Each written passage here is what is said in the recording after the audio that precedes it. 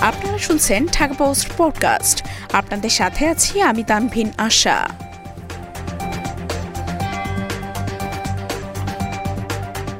জামায়াতের 11 নারী সদস্য কারাগারে।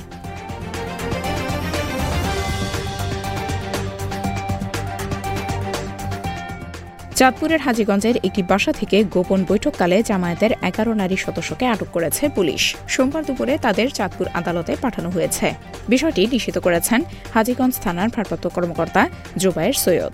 তিনি জানান, বাংলাদেশ জামায়াতে ইসলামের আমির ডাক্তার মোহাম্মদ শফিকুর রহমানকে গ্রেফতার করার প্রতিবাদে নাশকতামূলক কর্মকাণ্ড করতে গোপন বৈঠকে বসেন তারা। পরে সেখান থেকে 11 জনকে আটক করা হয়। এ সময় জামায়াতের মতাদর্শের বই, প্রচারপত্র, চাঁদা আদায়ের রসিদ বই ও দাওয়াতি কার্ড সহ বেশ কিছু সরঞ্জাম জব্দ করা হয়।